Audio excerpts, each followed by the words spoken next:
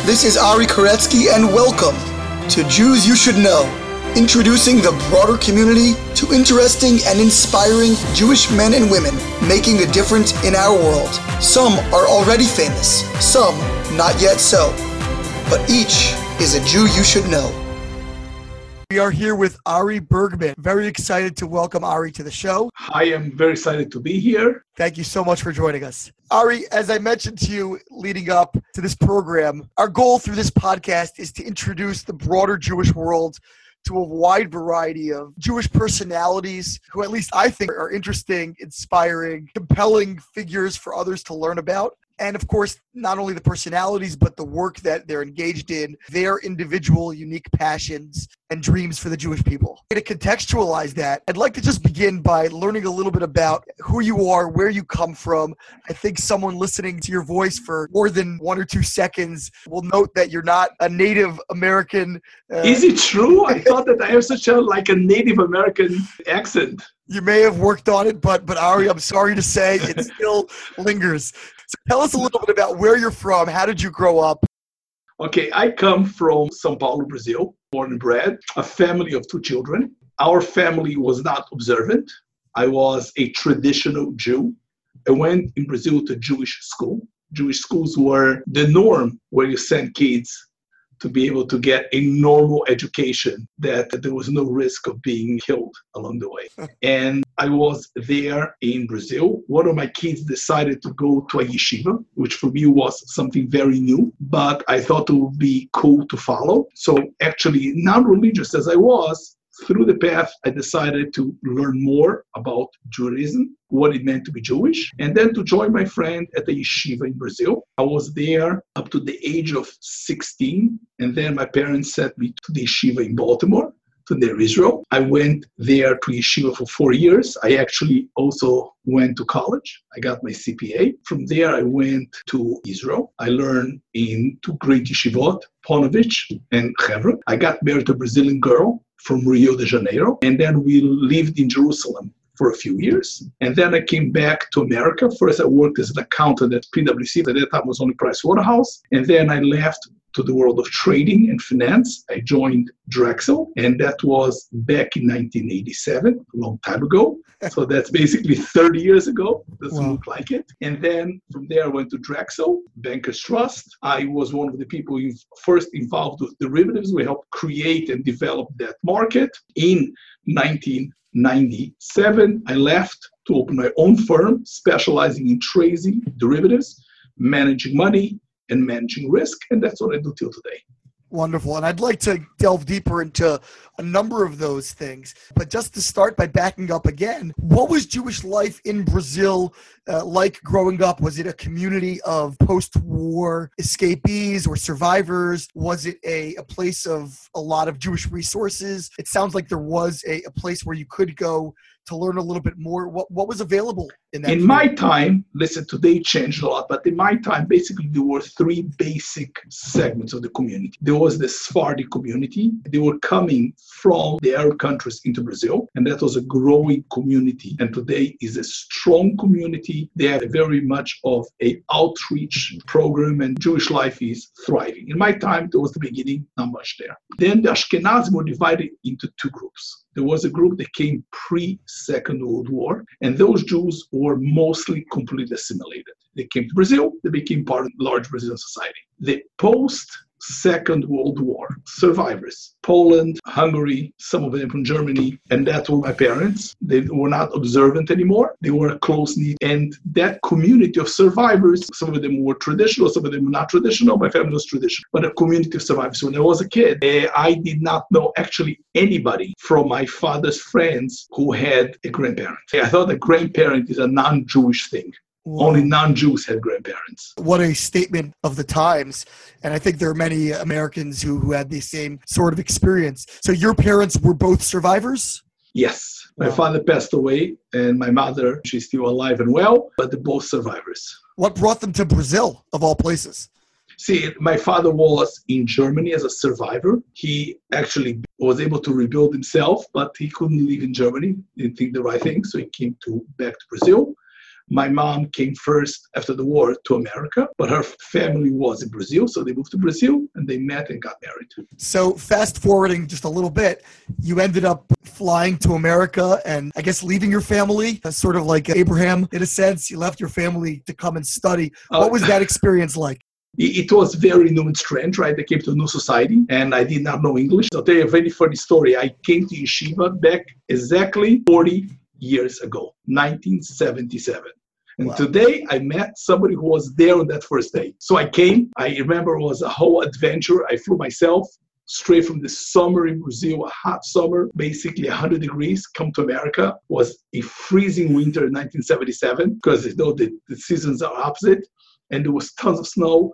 I come to yeshiva my first day and I didn't know English. So we had to find somebody who knew Hebrew. So this guy who I met today remembers that they found the rabbi there who knew Hebrew, gave me the directions, and they got the boy to take me to my room. And the yeshiva was a large campus. So I actually had to walk in the snow to see my room. The guy brings me back to the administration building and said, okay, now you take your stuff. And I couldn't express myself. I said, take my stuff? I don't even know where my room is, meaning everything looks white. I never saw snow before. I remember it took me who knows how long.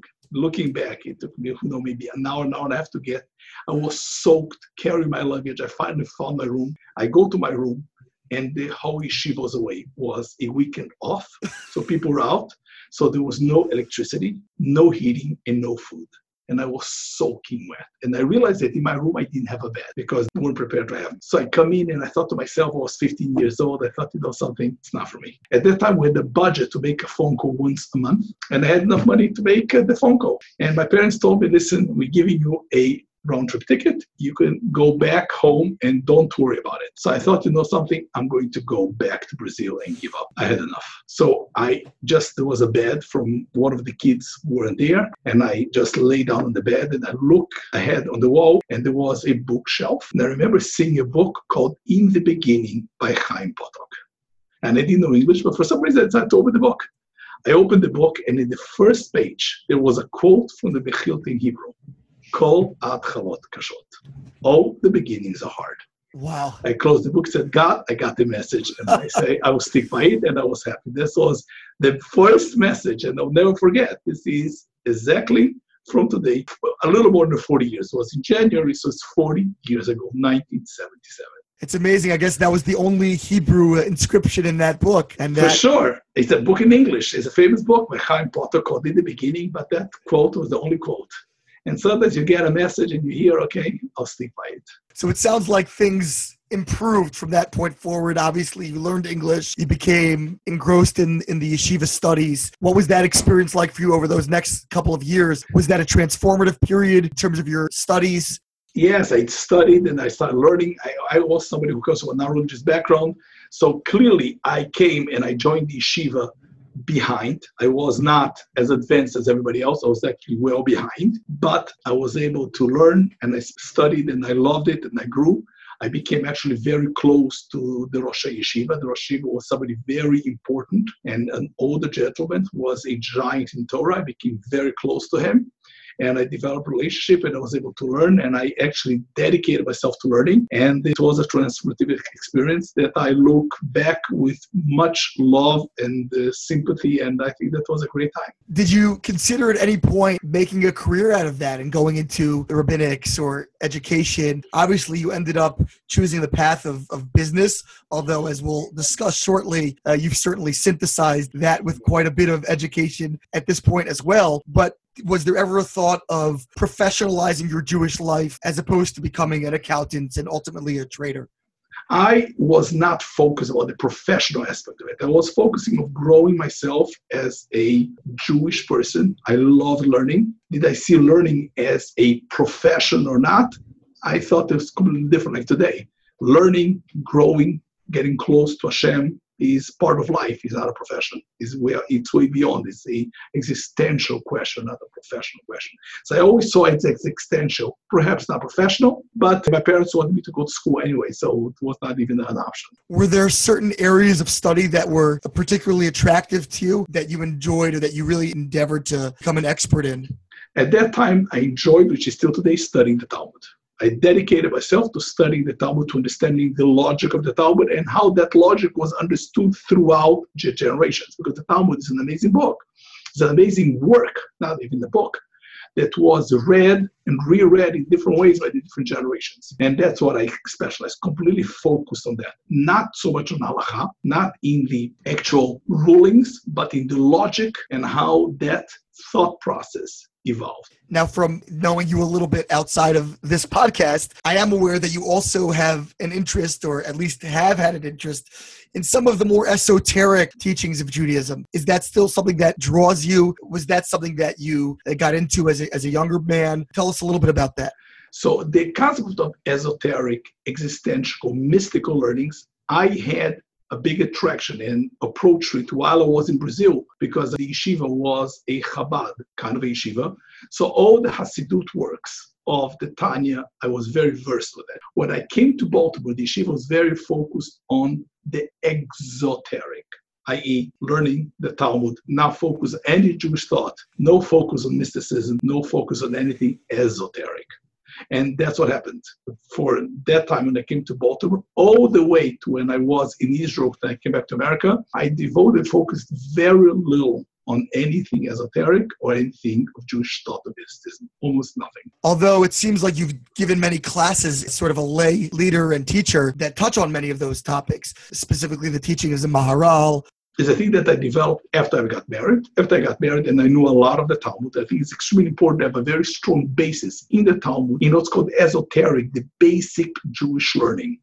And then I developed later. That's something after I got married. My brother-in-law is Rabbi Hartman, who is a great expert in the Maharal. I was under his influence. I was introduced to Rabbi Moshe Shapira. They became very close to him. But that was all post-marriage. Have you ever struggled, because I know that you are someone who's deeply invested in Talmud study, and in particular, you've engaged, as I think we'll get to, a little bit in academic Talmud study as well. Have you ever found a difficulty synthesizing that rationalist approach with the mystical or esoteric leanings that you might have absorbed later in your education? I think my goal and my mission in life, my greatest pleasure, is synthesizing, creating some kind of a synergy between the rational Talmudic learning, academic studies, and the mystical thought. I think that synthesis between the two shows how things are balanced and how things inform each other and how basically there's a larger picture. Can you tell me a little bit more about that? I mean, what is that larger picture? How does that all come together? Seemingly disparate, if not even conflicting, feel, according at least to many. All my classes are always focused in three basic components. The rational, logical approach, which is the Talmudists and that school, combining with the mystical schools, which are the esoteric learning, and balanced with academic studies, which is in the larger conversation and also historical accuracy, and to be as historical and as scientifically based as possible. And I believe that this is the greatness of Jewish learning. This last aspect, when you talk about academic study, the university perspective, where did that become introduced into your stream of consciousness, your own studies, with more of a classical yeshiva upbringing? How did that become a factor? This became a factor later in life. I'm an avid book collector. I love Jewish old antique books because they are the reality. I have like a romantic relationship. I think that the Jewish book is not only a content, which is intellectual, but is an expression of love. People devoted their lives, and these books survived great persecutions, pogroms. So I had developed that love to the books. And I thought to myself, why don't I decide to learn more about the history of those books? So I decided, I went and I applied to Columbia University for a master's in liberal studies with a focus in Jewish studies. My goal at that time was to study from somebody, to learn from somebody called Yosef Chaim Yerushalmi, Salom Baron Professor of Jewish History at Columbia University, one of the greatest minds on the early modern period, the Amsterdam Society and the Conversos, which was very much talked to me because it's the beginning of Brazil. So I joined Columbia University, and when I come there for my first semester and I had to choose a class, I realized that Yosef Chaim Yerushalmi wasn't sabbatical. So I was stuck. Okay, I have what I'm going to study. I had to go. I'm not going to take it. I'm coming for Jewish studies. So then I realized there was somebody called David Weiss Halivni who was teaching critical Talmud methods at Columbia University, and I never heard of him. And then I started Googling. At that time was not exactly Google, but maybe Yahoo. And I realized that he was a great academic academic Talmudist I never heard of. So I actually invited a friend of mine. I was afraid to go. How does Talmud in academia, how does that fit in? So I went with a friend of mine to the first class and was truly loved at the first sight. We started arguing, and it was an argument from beginning to end in class. And I had a fellow student at that time who she said, this is love at the first sight. These guys will be together forever. And I developed a very close relationship to David Weiss Halivni, which is the Israel Prize in Talmud. And he's an amazing scholar on academic approaches to Talmud. I finished my master's under Yerushalmi on Jewish history, and I decided to pursue a PhD. At that time, I was debating between Jewish history or Talmud, comparative religions. I decided to go with Halivni and to work under him on the formation of the Bavli, of Talmud, and I actually got my PhD, and I did a lot of comparative work in different religions, meaning I'm able to teach Islam, Tibetan Buddhism, Zoroastrianism, and I have some touches of Hinduism and the Christianity. So I got my PhD in comparative religion, and my dissertation was on the formation of the Talmud, of the process of redaction, incorporating all the academic tools. And I taught at Columbia. I was a fellow at Harvard, and now I teach as a visiting professor at the University of Pennsylvania. How has this very eclectic academic approach been received in the more traditional communities in which you live and perhaps have done a good deal of teaching? Again, as a layperson, has this been well received? Has it sparked controversy? Has it sparked interesting debate? Have you been able to educate people or to change people's perspectives about certain areas of study? I think that this has been extremely, for me, helpful to be able to integrate. And I think that learning in the traditional sense with academic tools is much richer, much deeper, it's much more real. And I think the combination is extremely important. And thank God the reception has been actually excellent. People, the first time is a shock, but once they start getting involved, they realize that not only is not a contradiction, but just the opposite. They make learning much more real, much more 21st century. Actually, I'm now in the work of publishing my book. My dissertation has been translated into Hebrew, published by the Magnus Press of Hebrew University, and I'm working also my academic book in English, which will hopefully be published by the University of Pennsylvania. It's interesting because very often traditional communities might feel at tension with academic communities, might feel that there's sort of a deconstructionist, threatening, sort of hostile to religion coming from those corners. It sounds like that has not been your experience, and it sounds like you've had success in harmonizing these different elements. Yes, not only harmonizing, but combining and synthesizing. I think that I have great relationships with the academic community and great relationships with the traditional community. And actually, we're now opening, we're going to start next semester, a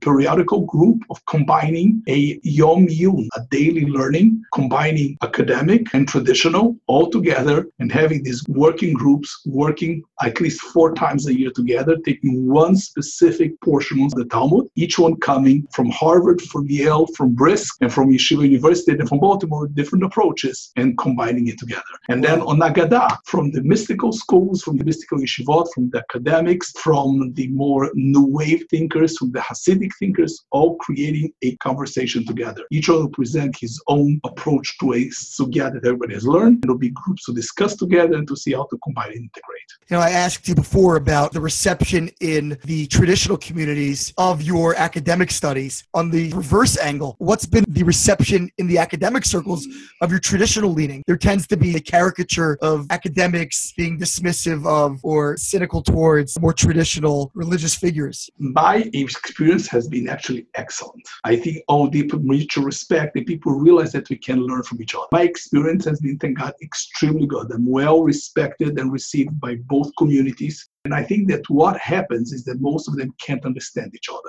They talk different languages. If you have somebody who's well-versed and respected and a scholar who knows both, that bridge is extremely valuable. And my classes always in academia are combining the two, and they got extremely successful. So we incorporate and combine traditional approaches with academic approaches, and also in a larger sense, how does that fit in within the larger universe and of different disciplines and different approaches, not only Jewish. I want to ask you a little bit about your day job and what you're doing to earn a living for your family. But the first question that comes to mind as you're talking is, how do you find the time to do all of these things? You mentioned a job that I'm sure is very demanding, and then pursuing a PhD and teaching, and another area, I guess, where balance is really required. But how have you struck that balance? Because I believe that the most important operative word that you have to use is the word called consilience. Consilience is when you have different disciplines, different activities of your life, not only did you synthesize, not only did you harmonize, but they actually inform each other to basically go into something which is called a higher system. It's a conciliant system. And I'm a believer that this is what we are here for.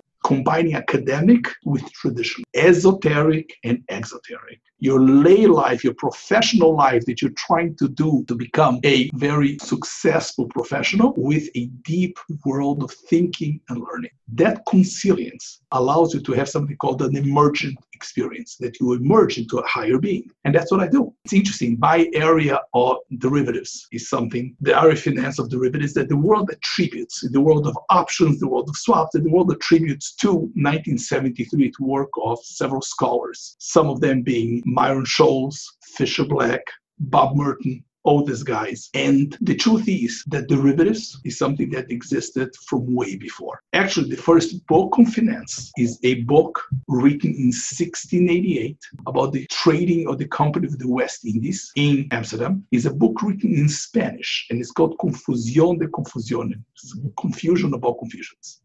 The book preceded any other book by almost 150 years. So actually more than 150 years. It's 1668 to 1758.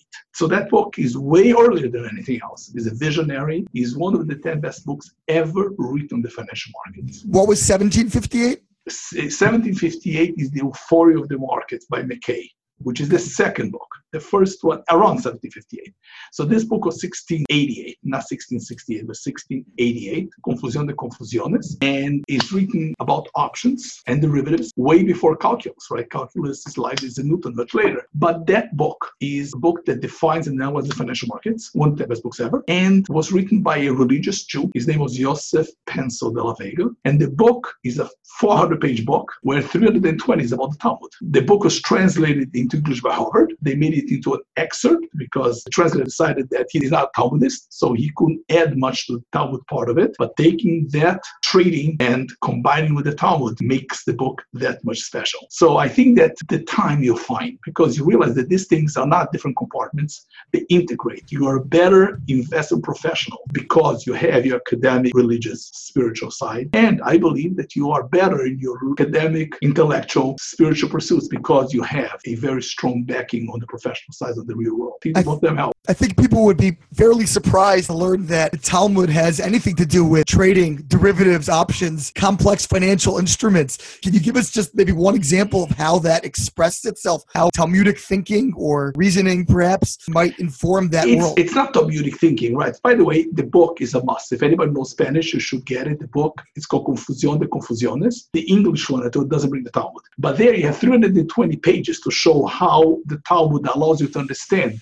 What it says is if you learn the Talmud, you could make sense out of the financial markets. But clearly, I think that what financial markets are, it's a collective conversation between professionals. It's an emerging system because the system of collective. The Talmud is that. The Talmud is not one rabbi, it's a virtual conversation that goes into place and draws you in. So it's a very similar system to the financial markets. So forget about one specific Talmudic idea. The Talmud is the collective voice of Judaism, of the Jewish scholars, while the financial markets is the collective voice of financial professionals. Interesting. So there's really a thematic parallel there. Each is within its own context is a dialectic among experts, among those who are qualified to venture an opinion, and ultimately the truth, so to speak, emerges from each of those conversations. Right, and they create one emergent system, which is a system which is conciliant to each and every one of them.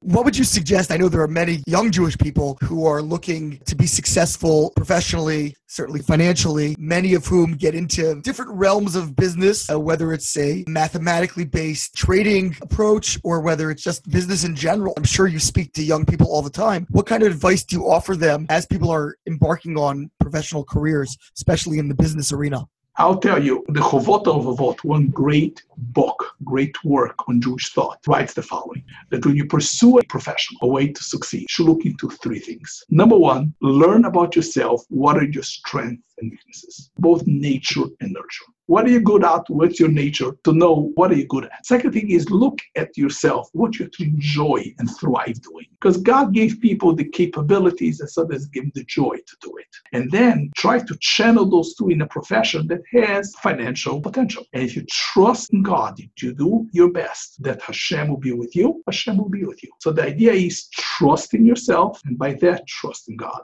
That double trust will make you succeed. And the way to do it is follow Jewish wisdom. Look at what you're good at, what you actually enjoy doing, and apply these two channeling into a market or into a workplace or discipline or field that has potential. And the truth is, if you do something well with passion, everything has potential. What do you enjoy most about the work that you do? I'm sure that you can't do this kind of a job at an intensive and very competitive arena. You must find joy in some of these aspects. What about the day-to-day aspects of trading and the markets do you enjoy? You have to understand information to apply to the markets. You have to understand the psychology of the markets. You have to be able to take information, to understand information, to process information, and then taking the psychology of the markets information, combining it together, and using the tools of derivatives to come up with a way of expressing it. It's very thriving because you could find something that people don't understand, they don't see it. You see something that people don't see, and you're able to express and take value. And the market allows you to be right or wrong. And the market tells you just can't fool yourself. And also, I think it's a great lesson in life because you realize that as much work as you do, you can never cross every T and dot every I. You feel that you are in the hands of God all the time. So that feeling of vulnerability and knowing that you did your best, but you need to rely on Him, creates a relationship which is very healthy and very thriving and very exciting on a daily basis. It seems like more than ever, people are feeling today very unstable, very insecure, even while we may live in a time of great prosperity, ostensibly. But I guess given the political realities in the world, it seems like there's a lot of insecurity. Do you see that expressed in your day-to-day job? And is that something that underscores the need for this trust in a higher transcendent being, if you will? Right. I think that in the world that we live, which is so unstable, so many changes, and changes what sometimes it took a decade, can take a month. I think it destabilizes people and gives people a sense of vulnerability. And also is a world that has so many things going on that you need a meaning, you need a narrative. The relationship with God gives you both. It gives you, number one, sense of security, not fearing. You realize that this is a world of opportunities. The opportunities are great. And if you don't fear, if you trust in God, it's something so valuable. In the daily prayers, we thank God because you are the kind that your kindness is forever. And your pity and your mercy never stops. And therefore we end, Ki me'olam kivinu lach. It allows us to always rely on you. God is so great that you can always rely on Him. In other words, you have somebody good, but sometimes he's reliable, sometimes not. He's worthless. God is a being because He's always kind and there's no limits. You can always rely on Him. He's always there for us. That feeling allows you to take the world's challenges as an opportunity. Very, very, very valuable. You don't have to fear and you have to go. And I think also the world needs a narrative. You have to understand what things mean. What are you here for? Give meaning, give sense, and God and the Torah give you. So they give you both the trust and takes away the fear and gives you the meaning of a world which is so confused. Have you found empirically that in dealings with those who have that base, that underlying sense of narrative, sense of trust, that you experience them differently than you experience those who don't have that sort of basis to them? As an academic, I tell you, for me to give an answer would have to be statistical sampling and etc. I can't tell you. I can only tell you. How about anecdotally? Anecdotally, I think it's for sure true. People are happier. I think that once you have a message of trust in God and use the Torah to inform you the meaning of things, people are much more accomplished and people are much more balanced and people are much happier. That's it. And for me, I can tell you my personal experience. The answer is absolutely yes. We'll substantiate that through statistical modeling for the next podcast. That's it. Are you just turning briefly and wrapping up? Tell me a little bit about what you're involved with outside of course, the financial world and that professional arena. And then, of course, outside of this academic world of learning and teaching, are there other causes that you find passion in? Are there other things that animate you? Are there other areas within the Jewish world that you really look at and say, we need to accomplish something there? We need to repair something there? Where do you invest invest some of your energies philanthropically and otherwise? My view, what I love is guiding and teaching and helping the young generation, because it's the future of Jewish people. So I do spend a lot of time and energy with that. And also I do believe in disrupting social systems and norms. And I think it's very important to disrupt that. Part of the disruption, I thought, is the conversation between the academic and the traditional world, to bring it together in the world that people can learn from each other and make each other better. And also part of it is the idea of approaching, of allowing, exposing the larger Jewish community to the beauty, the truth, and the depth of Torah. That's something that I'm very involved, which is outreaching, but outreaching the young generation to bring them meaning, to make the future of the Jewish people better. And on the disruptive societies, it's Shemitah. I mean, one of the things I love is the sabbatical in Israel. And to create a new norm in society, that Shemitah becomes not just a religious involvement in the country, it becomes a question of identity, of how Shemitah, how the sabbatical year that the Torah gives us, allows us to form a society which is deep, which has meaning, which has social value. That's something that I do. And to use all the tools to create social change outside of the organized institutional process out there. Not everyone is going to, either by limitation of ability or life circumstances, inclination, not everyone is going to go for a PhD in academic Talmud. Not everyone is going to be able to create this consilience, as you described it, on the higher level academic perspective. How could people create and perpetuate this kind of social change, or this kind of, again, synthesis, or as you called it, consilience, higher emergence, if they don't have the ultimate tools of grand academic study? Are there ways that people at a lower level, we'll call it, can engage in a similar or parallel process? In my view, it's very clear that God gave the Torah. Each one heard in his own voice. Like the Arizal, the great Kabbalist, Rabbi Isaac Luria says, each one has his own version of Torah. You understand that the idea is learn, make Torah part of your life, integrate, be in the moment, seize the moment. The opportunities come to you. If you want to change your life, you want to change the world, you have to have your own perspective, be aware, and the opportunities come to you. God is talking to us all the time. We just have to hear the opportunity. We always cry for opportunities when that's not the case. The opportunity is always there. We just have to have the wisdom and the inspiration to seize them. So if you learn and you make it a goal to say, you know something, I want to make the world better. I want to hear my mission and to execute. It will be obvious to each one what the mission is. And you don't need academic degrees. You just need the desire, the relation, and you have to live the moment. I think that's an incredibly inspiring and profound message. It's something that's relatable to someone on any level. And I thank you for that. And I think that's a wonderful place to close. Thank you very much. It was a great opportunity. And listen, learn and find a better life, and you'll be better and the world will be better. And Ari, if anyone listening is interested in learning a little bit more about your work and your interests and your passions, is there somewhere that they could go online to do that? Yeah, I do have a website. It's called aribergman.com, and we have a podcast with our lessons, lectures, and etc. And Google is a great tool. Okay, Ari Bergman, and I'm sure we'll have many people looking that up. Thank you very, very much, Ari. Thank you very much, Abai. This has been Ari Koretsky on Jews You Should Know. Please visit us at JewsYouShouldKnow.com and subscribe at iTunes, Stitcher, or wherever you consume podcasts. Find us on social media at Jews You Should Know. If you'd like to become a supporter of this podcast, we would greatly appreciate that, and you can do so by visiting patreon.com. That's patreon.com/JewsYouShouldKnow. Finally, if you have enjoyed this podcast, please leave us a review so that we can continue to grow and introduce many more people to Jews You Should Know.